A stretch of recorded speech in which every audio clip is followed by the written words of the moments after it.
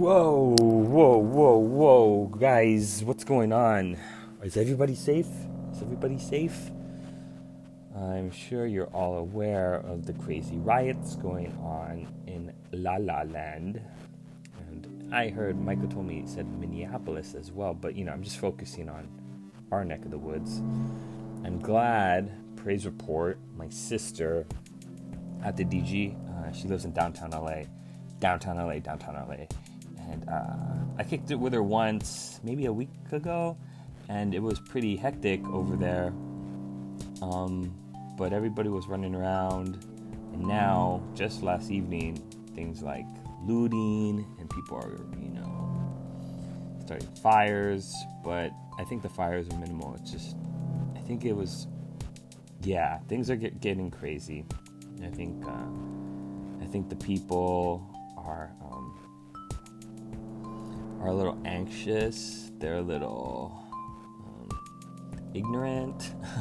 Okay, what do I think about it? Yeah, I think it's very stressful times for people as they try to figure out what's going on in their mind, in their head, and you and me both know it's not good to loot and set stuff on fire. But I think the more nuanced conversation is that it's interesting to see who's protecting who and how. It's interesting that, groups of young African-American men are protecting Caucasian, Hispanic police officers. It's cool that white people and Asian people are protecting black people. It's just very good to know that everyone's doing what they can to chip in and use their platform to raise awareness and get woke and find out what's really at the heart of the matter. Really go deep and find out what is going on. So I hope you guys are okay.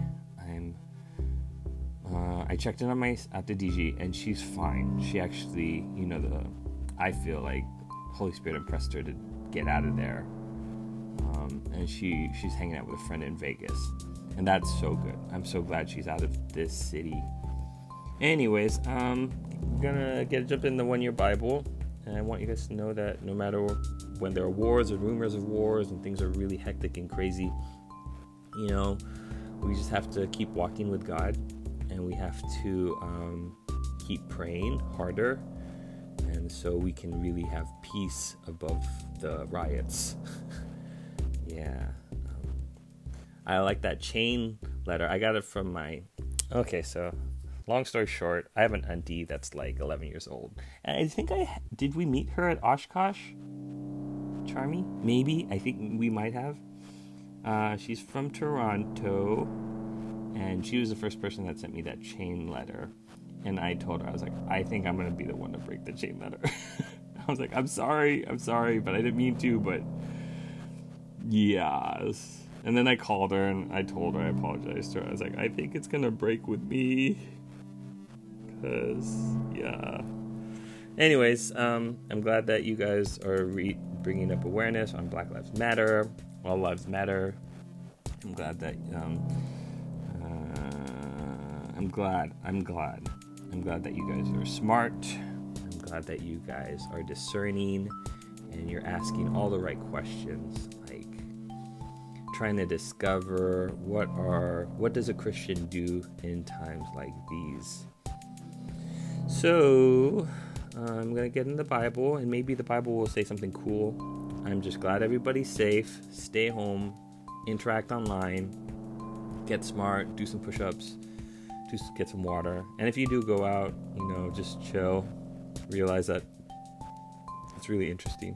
I went out with the Kuyas on Friday night to the place. Theo had his birthday party a year or two back at some bowling alley, and me and the older Kuyas were out getting food, and then I looked at the bowling alley and it was open.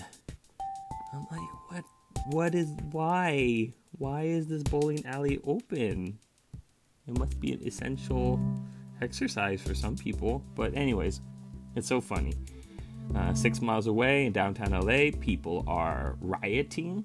And then 6 miles away up in Honolulu Street, Aloha,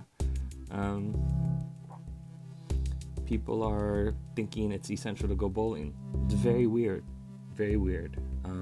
Very weird times.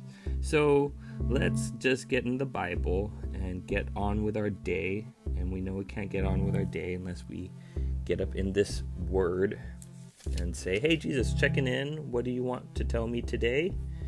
What do you want to tell me? And am I listening? And it's May 31. So good to get back in the Bible with you, my Pathfinders. All right, fam. See you on the other side.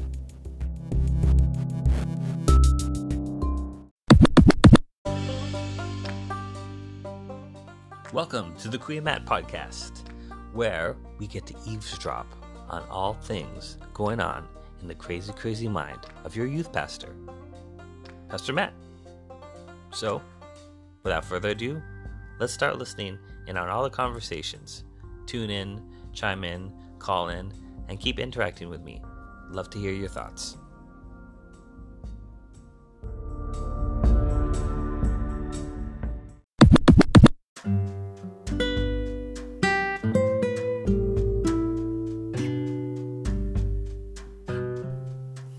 All right, May 31st. Ooh, that means it's going to be June soon. So interesting. Who's graduating? Are any of you guys graduating? Oh, I don't know.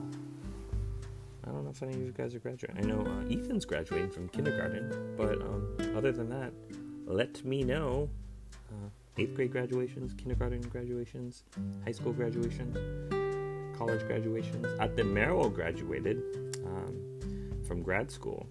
Anyways, so we have someone that started all the way at the bottom, kindergarten graduation, all the way to the top, like at the Merrill, and she's on the master's tip. So when you see her, you have to call her Master Merrill. No, that's not how that works, but it's really funny how I think that's how that works. Okay, May 31st, John 19. Ooh, interesting. It starts off with soldiers. All right, so we're reading John 19, 23 to 42. When the soldiers had crucified Jesus, they divided his clothes among the 4 of them. Hey, not cool, soldiers. Wow. They also took his robe, also not cool. But it was seamless, woven in one piece from top to bottom. So they said, rather than tearing it apart, let's gamble for it. For it is said, and then that was a prophecy. This fulfilled the scripture that says, they divided my garments among themselves and threw dice for my clothing. So that's what they did. It actually happened. It's so funny to know that Old Testament prophecy starts to describe every little aspect of Jesus's life. You just start to see it's like a deeper and deeper and deeper infinite loop into how divine Jesus was. Superhuman, 100% human, 100% divine. I know, think about that for a little bit. Continuing on to read in verse 25, it says, standing near the cross were Jesus' mother and his mother's sisters. They're watching him get crucified. That's sad. Mary, the wife of Clopas, and Mary Magdalene. When Jesus saw his mother standing there beside the disciple he loved, so that was Jesus' favorite disciple, John. He said to her, dear woman, here is your son. He basically said, yo, you got son duty roles. You have to obey her, you have to love her, you have to take care of her, you have to support her. That's your job now. I'm being crucified, they're Xing me out, and I need someone to take care of my family. So he gave that responsibility to his best friend, his favorite disciple, John. And he said to his disciple, here is your mother. And from then on, this disciple took her into his home. Wow. Jesus knew that his mission was now finished, and to fulfill scripture, he said, I'm thirsty. He's thirsty. A jar of sour wine was sitting there, so they soaked a sponge in it, put it on a hyssop branch, and held it up to his lips. When Jesus had tasted it, he said, it is finished. Then he bowed his head and released his spirit. Wow, he had control over himself like that. It was the day of preparation, so it was Friday. And the Jewish leaders didn't want the body hanging there the next day, which was the Sabbath. And a very special Sabbath because it was the Passover. Oh, weird how that lined up, huh? Passover lamb, Jesus, get it? Okay. So they asked Pilate to hasten their deaths by ordering that their legs be broken, then their bodies could be taken down. So the soldiers came and broke the legs of the two men crucified with Jesus. But when they came to Jesus, they saw that he was already dead, so they didn't break his legs. One of the soldiers, however, pierced his side with a spear, and immediately blood and water flowed out. This report is from an eyewitness giving an accurate account. He speaks the truth so that you also can believe. These things happen in fulfillment of the scripture that say, none of his bones will be broken, and they will look on the one they pierced. Okay, the throwback reference is like when in the Jewish economy, when they were asking for forgiveness for sins in the sanctuary, they realized that when they did wrong things, when they did shameful things, it was really a bummer. So they would have to put their money where their mouth is and be super serious about how when they did something wrong, they took their guilt and they had a perfect lamb or a perfect dove or whatever they had, but they had the best that they could possibly, their offering, their sacrifice. And so Jesus is likened to a perfect white lamb, perfect pure lamb that didn't have any broken bones. So it was the best of the best that they had. So when in the Jewish economy of the sanctuary, which is the most awesome thing to study, to get their sins forgiven, they would have to go to the middle of their camp, and everybody would see them walking with their little lamb, their prized possession. So whatever your prized possession is, the number one thing that you had, your pet. Oh my gosh, maybe the lamb was even their pet for some of them. Your prized possession, and you would have to bring it to the priest, the pastor, and then he will do this thing where you and him would place your hands on the animal. It's living and breathing, and you would transfer, like you close your eyes and you would say, Lord, that sin of that bad thing that I did, I transfer it to this baby lamb. This baby lamb didn't do anything. Super sad. I know, I could imagine some of you guys are saying, why did you have to do that to that lamb? And so he transfers the sin from the pastor can help you deal with your guilt and deal with your shame and realize you could put it on Jesus. Anyway, so what happened was there's more fulfillment of prophecy, and so that's what happened when you transfer your bad feelings and your negative emotions and your sad thoughts and your selfishness and your meanness and your bullying, whatever it is that is keeping you from walking with Jesus more fully, and you are aware of it, and then you transfer it to Jesus. And then what happens to Jesus? Then he dies. He dies. He got crucified on the cross. So hopefully the story doesn't end here. After Joseph of Arimathea, who had been a secret disciple. Ooh, Jesus had secret disciples. That's an interesting concept. And not only was he a secret disciple, but he was a secret influencer disciple. He was like, this guy had money. Because he feared the Jewish leaders, but he was still kind of like, he was just on the fence. He didn't want to follow Jesus publicly, but he was a secret disciple. He asked Pilate for permission to take down Jesus' body from the cross, down from the cross. And when Pilate gave him permission, Joseph came out and took the body away. With him came Nicodemus, the man who had come to Jesus at night. He brought 75 pounds of perfumed ointment made from myrrh and aloes, following Jewish burial custom. They wrapped Jesus' body with the spices in long sheets of linen cloth. The place of crucifixion was near a garden, where there was a new tomb never used before. And so, because it was the day of preparation, I wonder how they did all this on Friday. And then, since it was a day of preparation for their Jewish Passover feast, and since the tomb was closed at hand, they laid Jesus there. I'm sorry, guys, this is a really cliffhanger, but I'm not going to go on and read some more. We have to wait till tomorrow. So, Jesus died on the cross. He fulfilled a lot of prophecies from the Old Testament, which are really fun to study. The sanctuary message is a really cool illustration to help us understand what Jesus was, who he was, what he said he would do, and that he came here to die for our sins. And in another way, he came here to die so that we could have life, basically. But we're not living our life since we're sad and we're angry and we're jealous and we're whatever. I don't know what you guys are necessarily going through, but there's something keeping you from walking with Jesus and having a life that makes you happy. Whatever that thing is in your life, you can give it to Jesus and he'll take it away, and he'll give you life, and he'll give you a purpose, and he'll make you a better pathfinder, and he'll make you a better Bible student, and he'll make you a better prayer warrior. And then, as you realize who you are, just like Jesus realized who he was and what his mission was on earth, because he says, follow me, be my disciple. So a disciple is someone that does everything that their master does. So,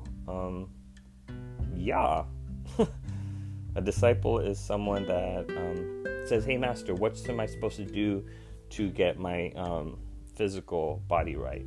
So I started doing jiu-jitsu training.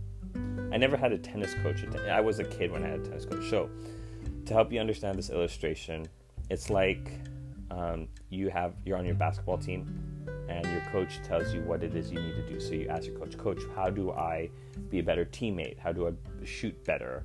How do I rebound better? Or how do I play better? Or like Joseph. Joseph is my coach when it comes to the weights. We went out one time when we were at an OshKosh, and he helped me. We went to the YMCA, and then he showed me what it was I was supposed to do, how many plates, how many reps, how often I had to do it, and what food I had to eat. I haven't been consistent in that, obviously, because I'm a fatty. But, it's the concept. So there are people out there where you could ask for advice, and then when you find your favorite teacher, you just want to hang out with that guy or girl as much as possible. And you're saying, teach me your ways. All right, to make this obvious, who do I fanboy? I'm a biggest fanboy of this guy named Devon Franklin. And he did Karate Kid, the second one, with Jaden Smith. And he did... I don't know what else he did, but he does stuff. But I'm interested in him because he's a Christian filmmaker, producer.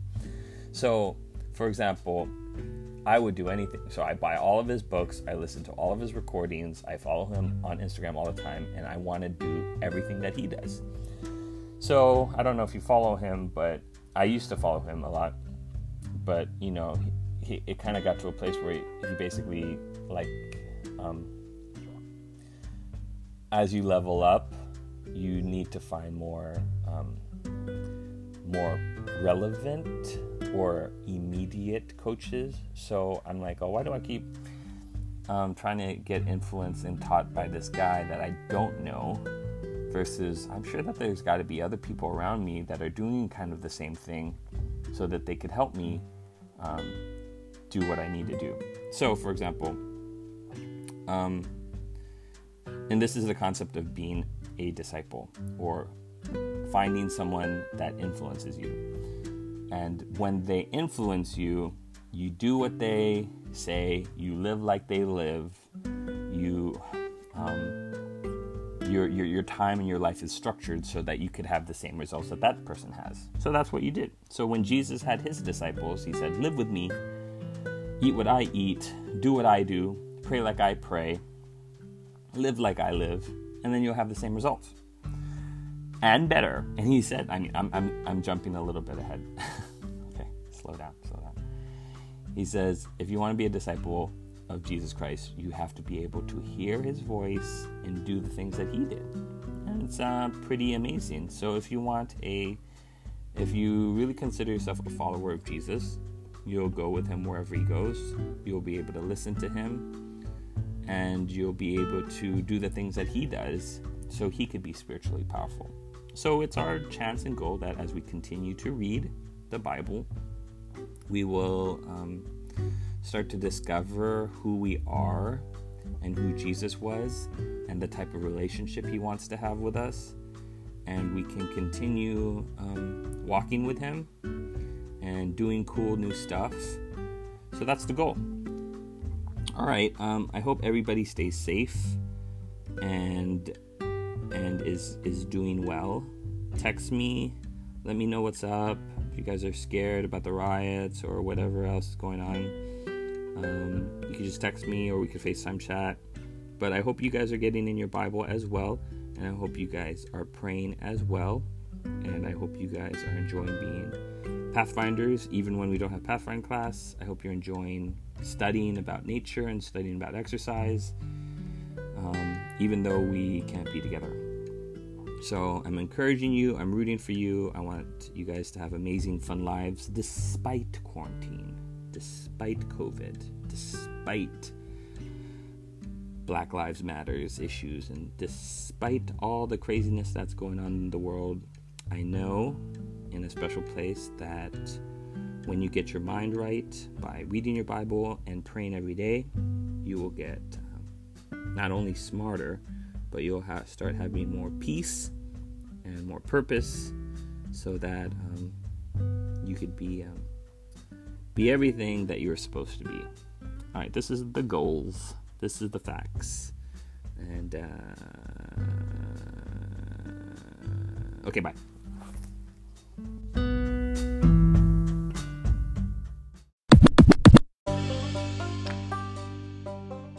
Welcome to the Queen Matt podcast, where we get to eavesdrop on all things going on in the crazy, crazy mind of your youth pastor, Pastor Matt.